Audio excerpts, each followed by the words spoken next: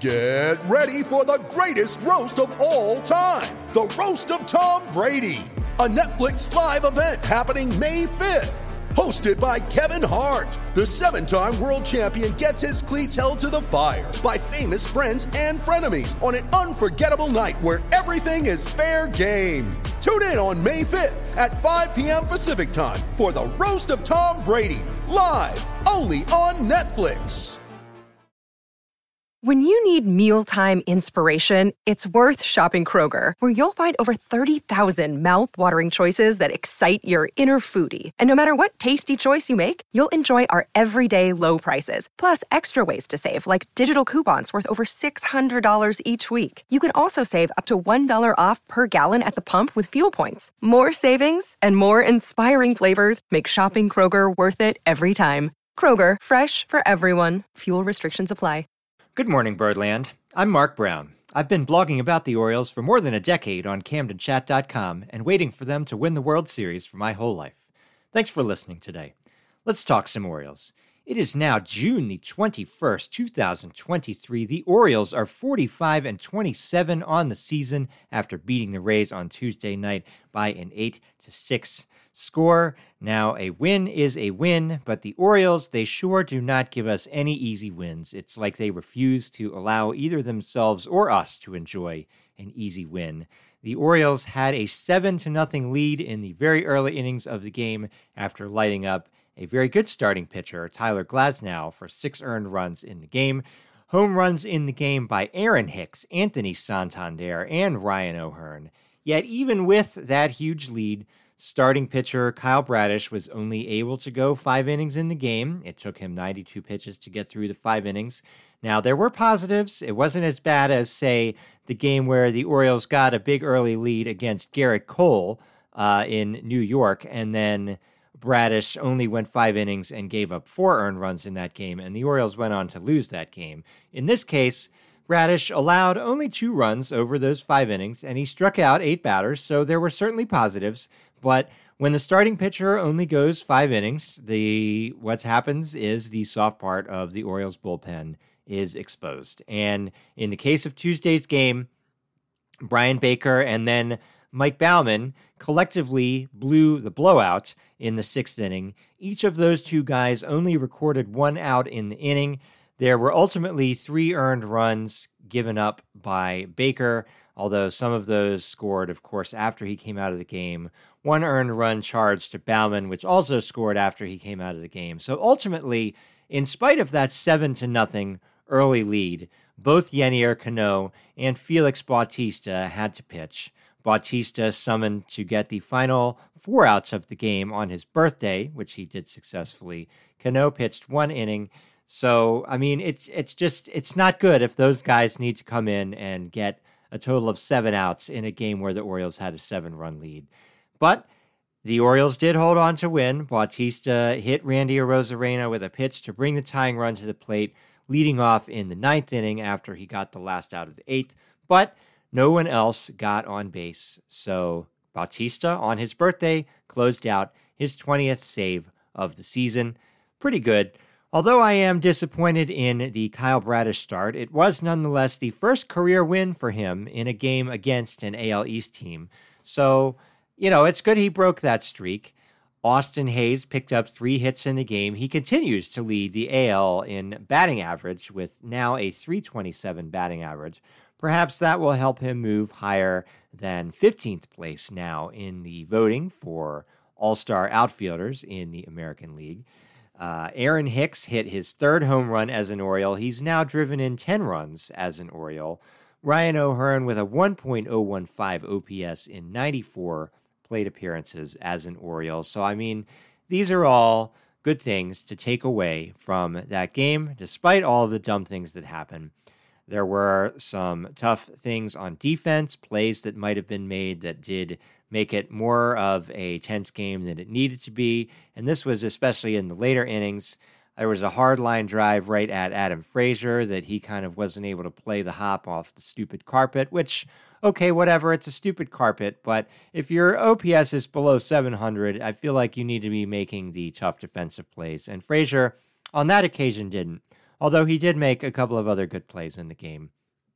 There was a pop out or a pop fly that blooper that ended up turning into a single that Jorge Mateo chased down and got a glove on, but it fell into fair territory. Now, that's a case of having a fast shortstop getting to the place where he can get a glove on it that a regular shortstop would not have been able to do. So I don't know. You can't get too mad at that, right? But nonetheless, it was a play that it would have been nice if he made. There was a play in foul territory where Ramon Urias, in the vicinity of the Orioles bullpen, he ran too far to catch a foul ball that fell in. It seemed like he was thrown off by the dumb bullpen in play territory, which is also fair. The Trop is stupid, but it would have been good if he made the play. And Anthony Santander, well, he had one of these too. It ended up being a double. He ran it down and had it clang off the outside edge of his glove. A faster guy would have caught it. So, I mean, none of these were errors, but these were plays that I think all needed to be made, and they all contributed to the Orioles playing more of a sweated-out close game than they needed to. And yet, in spite of the challenges, the Orioles won it. They pull within 4 games of the Tampa Bay Rays, and they are only 2 back in the loss column. They are 3-1 against the Rays so far this season. The Orioles now, after winning on Tuesday, remain 5.5 games ahead of the New York Yankees and 6.5 games ahead of the Toronto Blue Jays. The haven't been swept streak lives on until at least Sunday. They will have a chance to get a little 2-game sweep themselves Wednesday afternoon, as there is a nearly noon start game, so you don't have too much time to listen to this show before it's no longer the current show and the Orioles have played a game. If somehow they pull off that little 2-game sweep with a Wednesday win, that would put the Orioles 3 games back of the American League East and just 1 game back in the loss column. I have no expectation this will happen just because Orioles fans are not allowed to have such nice things, but maybe they'll be able to do it. Tyler Wells will be on the mound for them. We know all about him. He's pitching well overall this season, despite allowing tons of home runs. They are mostly either solo shots or at most 2-run homers allowed. So we'll see how he can do against the Rays in the Trop on Wednesday afternoon. Pitching for the Rays is expected to be Taj Bradley. He's been pretty good so far this season, but we'll see if the Orioles can hang some runs on him the same way they did to Tyler Glasnow. So, having Tuesday's win out of the way, I was looking at the Norfolk Tides lineup on Tuesday night, and they didn't end up getting to play. They got rained out, so it didn't matter who was in the lineup, but the lineup had rehab appearances by both Ryan Mountcastle and Cedric Mullins. It looks like they're getting their rehab games started. So, that means that the Orioles are not too far off from having some roster shuffling as their injured players come back. And in addition to those 2 guys, Dylan Tate is out on rehab again, although for him it's going terribly. And that included I think it was a Sunday afternoon game where he faced 4 batters and retired 0. And that's because he walked all 4 of those batters. So Tate has just not looked good. This is now his 2nd attempt at going on rehab. I don't see how the Orioles could possibly activate him to the big league team, no matter how long the rehab assignment goes on, as long as he's having games where he pitches like that. Now, Tate can be sent to the minors if the Orioles do reach a point where they have to activate him. So at the moment, I hope that's the decision they make. But Michael Givens is out on rehab assignment again as well. He has pitched in 2 games over the last week, including most recently on Saturday. So he did not pitch like a way that you would be inspired to see him again on the Orioles. But if he's looking okay on his rehab assignment, probably they're going to activate him. So, as far as the immediate roster replacements for all 3 of those guys, I'm not counting Tate. He's just been too bad. Even the Orioles have to see this. That's probably pretty easy. You activate Cedric Mullins, and mind you, he's probably going to need maybe a week or even 2 of rehab games, depending on how long the Orioles want to let him shake off the rust. So it's not like he's going to play 2 games and then be back on Friday or Saturday. I don't think. So Mullins activated, and then Ryan McKenna can get sent to the minors. he's not hitting, and now that Aaron Hicks is here and is hitting, that's your 4 outfielders is Hicks plus Mullins, Hayes, and Santander. And you can figure out the playing time somehow. That'll be something to juggle. But getting him on the roster is easy. Ryan McKenna no longer has a purpose if Mullins is healthy and Aaron Hicks, unless Aaron Hicks goes into like a recent Jorge Mateo funk. So Ryan Mountcastle, whenever he gets activated, I think you can send Josh Lester back to the minors without losing any sleep over that. And then even when Michael Givens, whenever he comes back, you can probably send Logan Gillespie back down to the minors. Gillespie was activated for Tuesday's game. I don't really know why. Just for a little sidebar, the Orioles went out of their way to... They designated for assignment Spencer Watkins, and I'm not a Spencer Watkins fan, but I don't understand what was the point of designating him for assignment just so they could clear a 40-man roster spot to bring up catcher Anthony Bemboom to be the backup catcher for the Orioles as long as James McCann is on the injured list. I don't know why they couldn't have just left the guy they picked out of the Yankees system, Jose Godoy, who was around for 1 game or maybe 2. I don't know why that happened. So since they designated Watkins, who was on the big league team, they recalled Logan Gillespie. Okay, so when Givens is back, you can send Gillespie back to the minors, probably. Or, if the Orioles are fed up with either Mike Baumann or even Brian Baker, they could send one of those guys down to the minors as well. I personally am fed up with both of those guys, which doesn't mean they're the best option to send to the minors. But Brian Baker, I'm looking at in particular, now has a 4.20 ERA and has walked 19 batters in 30 innings pitched this season. So, you're not helping the team, right? I mean, in general, it's not good if if a baseball team needs to have a 6th inning guy, right? That's bad, and that's why it's going to be preferable for the starters, especially in games where the Orioles had 7-run leads, to be able to go 6 innings. But if you need a 6th inning guy, I guess you want to do better than the way Baker's pitching in the 2023 season, and also how Bauman's pitching. So I don't know. A healthy and good Givens can help this problem a little bit. Then you've got maybe Givens, Danny Colomé, Yennier Cano, and Felix Bautista. If that could be a good quartet, that would be good. I don't know if it can be, but we'll see. Playing time for the position players is tougher. Obviously, Hayes, he's too hot to sit right now. Mountcastle is the reverse. He's kind of too cold to play unless rehab heats him up. A 227 batting average with a 264 on-base percentage is not going to cut it for the Orioles, the 2023 Orioles at first base.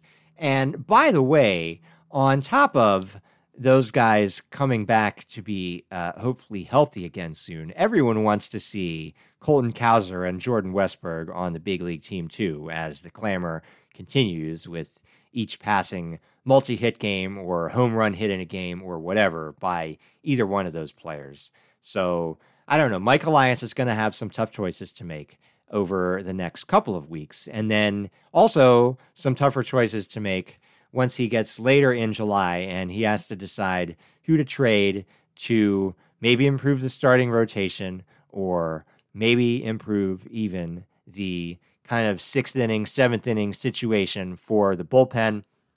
I am never super excited about the idea of trading a prospect for a reliever, but it does look like the 2023 Orioles might be the kind of team that could benefit from shoring that up.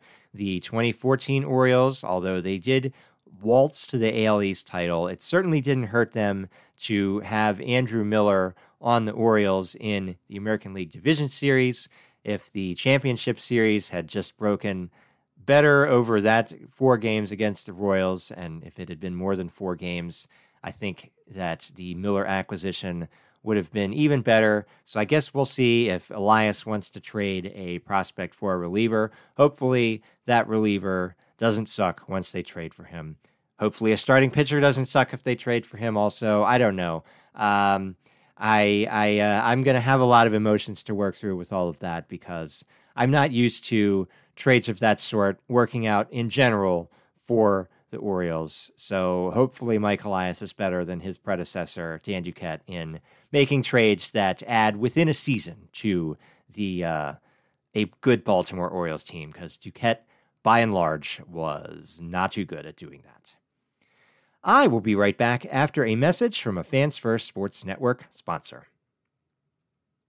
All right, and the mailbag is empty today, so if you would like to email for a future episode, any Orioles opinion you just got to get off your chest, or a question you'd like me to answer in a future episode, the email is camdencastpod@gmail.com. Thank you to everyone who has written in so far.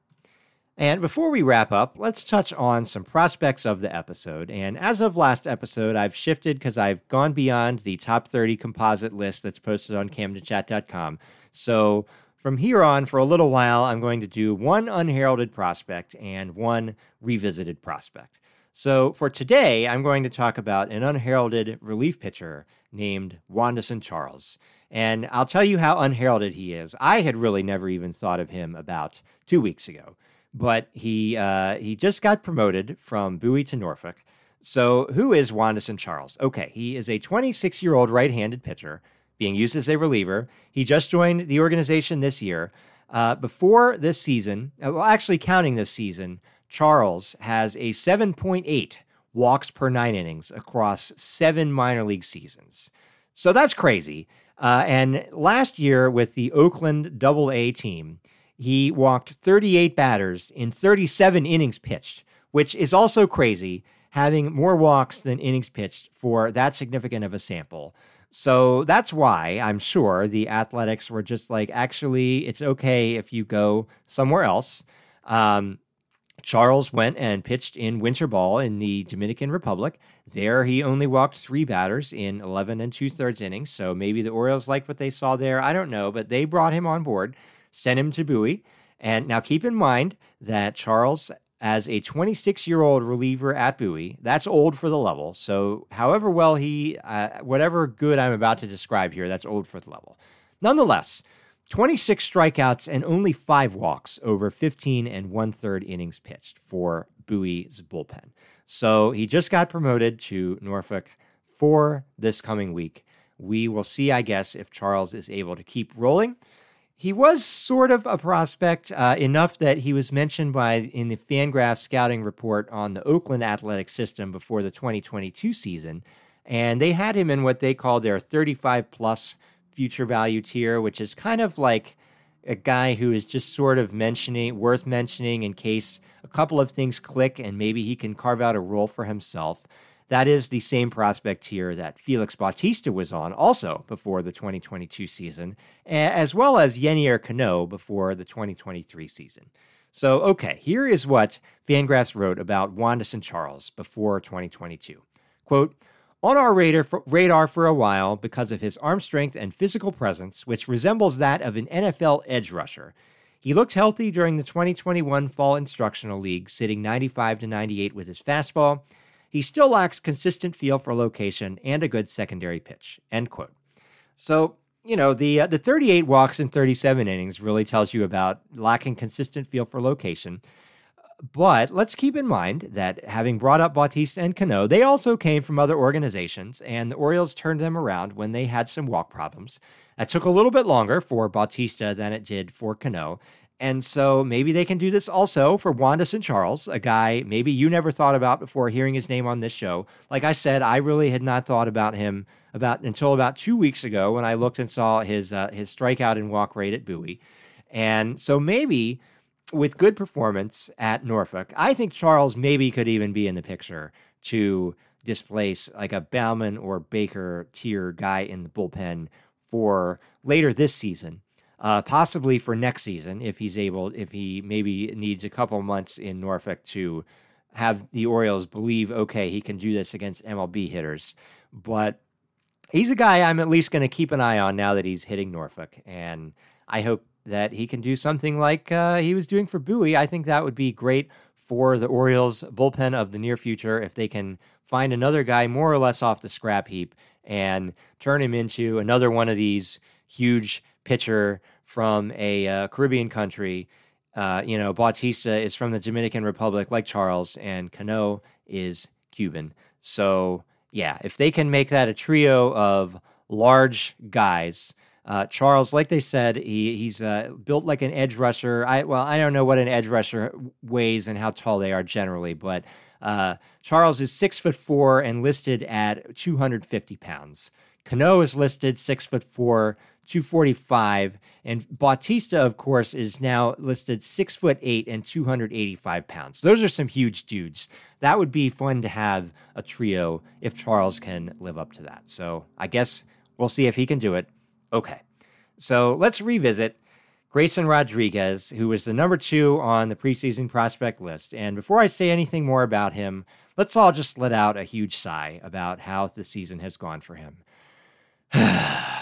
Okay, Rodriguez. Well, a lot has happened for him since we last talked about him, and a lot of that was bad, unfortunately. Just some ugly totals.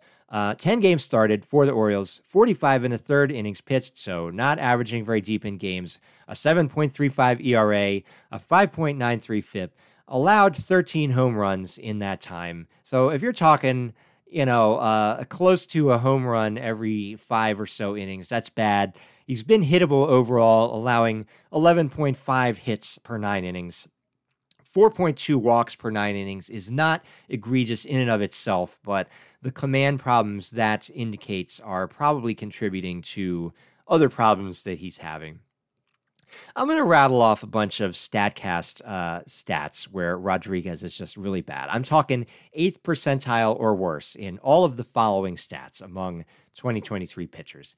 Average exit velocity allowed, hard hit percentage, expected ERA, expected batting average, expected slugging percentage, barrel percentage. According to the pitch data, he's getting bad outcomes from all of his four-seam fastball, his cutter, and his curveball. All 3 of those, there's just a lot of hard hit balls allowed. So, okay, throwing out some more numbers from StatCast, Rodriguez is getting a first pitch strike 54.5% of the time.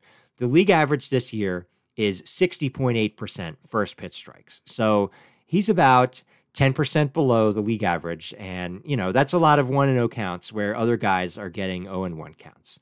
What really stood out to me is StatCast also keeps track of what they call the meatball percentage. And so Rodriguez is really actually comparable to league average in meatball percentage. He has thrown 7.5% meatballs. The league average is 7.3%. Where the big discrepancy is, really more of a difference, not really a discrepancy, is in meatball swing percentage. And for the league average, there's a swing on 76.1% of meatballs. So 3 out of 4 times the batter swings at a meatball. So, that sounds about right. Rodriguez, they're swinging 85.1% of the time. So they're really, really, really seeing his meatballs, and I think hitting his meatballs pretty hard. Is that bad luck for him? Is that something that he needs to work on? I don't really know. But what I do know is that Rodriguez is only saved from being the worst rookie pitcher by ERA, who's thrown at least 30 innings, by 3 kind of sacrificial lambs out for those bad Oakland Athletics, and Los Angeles Dodger Michael Grove. I don't know what the deal is about Michael Grove. I just saw his name on the list. And, there's really nothing comparable for having like a top pitching prospect in the league who's struggling after his debut this year, other than Rodriguez. He's like the only guy doing it. So, I don't know what's going on with him. But since getting sent back down to AAA Norfolk, Rodriguez has made 3 starts. The first start, it made me want to sigh again because although he allowed only 1 hit and didn't give up any runs in a 6-inning start, he walked 5 dudes. Obviously, if he's walking 5 dudes per start, that's not going to get him back to the big leagues. Okay. Second start, 6 innings again, 3 earned runs this time, but that was with 7 hits, 1 walk, and 10 strikeouts. So I'm happy about the double-digit strikeouts and only 1 walk. I don't know what the deal was with allowing 3 runs, whatever. The third start, 6 innings, 2 runs, 2 earned runs, 2 hits, 2 walks, and 11 strikeouts. Now, that's more of the good stuff. He has allowed 1 home run each in those second and third starts. He's thrown 90 pitches plus in every one of those games. So, the last 2 starts are sort of in the vein of the kind of dominance he was doing last year before he had the lat injury. So can he get back to that form where he was consistently dominating AAA batters? Can he carry that on to Major League Baseball? How much more are the Orioles going to need to see to bring him back? I feel like they're going to need to see more than 3 good starts. I guess some of that might depend on, is Cole Irvin capable in the 5th starter spot? Does that create something of a crisis if he's not? I don't know. I don't know what the Orioles are thinking about Rodriguez. And, I was recently reading the book written about the Astros cheating scandal. It's called Winning Fixes Everything. It was by one of the Athletic reporters who broke the Astros trash can banging scandal, Evan Drellich. And he had a story in that book. It was actually much more broad than just about the trash can banging, but it talked a little bit about reminding about the Astros selection of Mark Appel with the number 1 pick in the 2013 draft. And Appel never made it with the Astros. And one of the quotes that was in that book said, if we had TrackMan data in 2013, we wouldn't have picked Appel so high, and end quote. Now, I saw that and I was like, geez, I wonder if there are people in the Orioles who are like thinking that about Grayson Rodriguez now. Now, of course, keep in mind, Mike Elias was not the guy who drafted Grayson Rodriguez, but we are several years more advanced in time now. So I think probably the Orioles have had the TrackMan advanced pitch data on Rodriguez the whole time he's been in the minors under Elias. And, Elias has had that data, and he still sounded pretty excited about Rodriguez going into like last season, and maybe only tempered that a little bit once seeing Rodriguez in like spring training this year or something. So I don't know. I think Elias still got excited about Rodriguez after seeing the TrackMan data, but I was thinking about that a little bit, and I do maybe wonder if there was more advanced data that maybe a more metric advanced team than the 2018 Orioles might have made a different choice.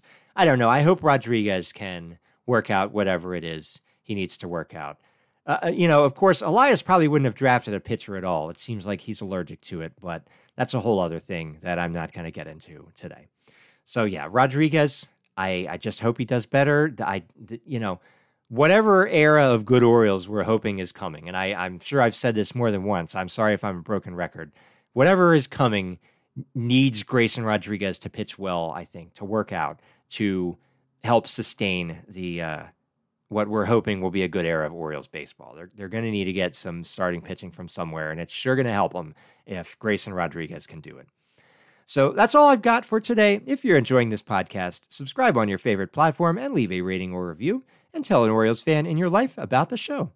New episodes will be out every Monday, Wednesday, and Friday morning, so I will be back with you on Friday morning. Hopefully, there will be another Orioles win over the Rays to talk about. In between now and then, you can leave a comment for me on Camden Chat. In the comment section there, I go by the name EatMoreSK, although I write articles under my real name, Mark Brown, as you know. You can also tweet at me at Camden Chat on Twitter. Good Morning Birdland is a Camden Cast production on the Fans First Sports Network. Until next time, go O's.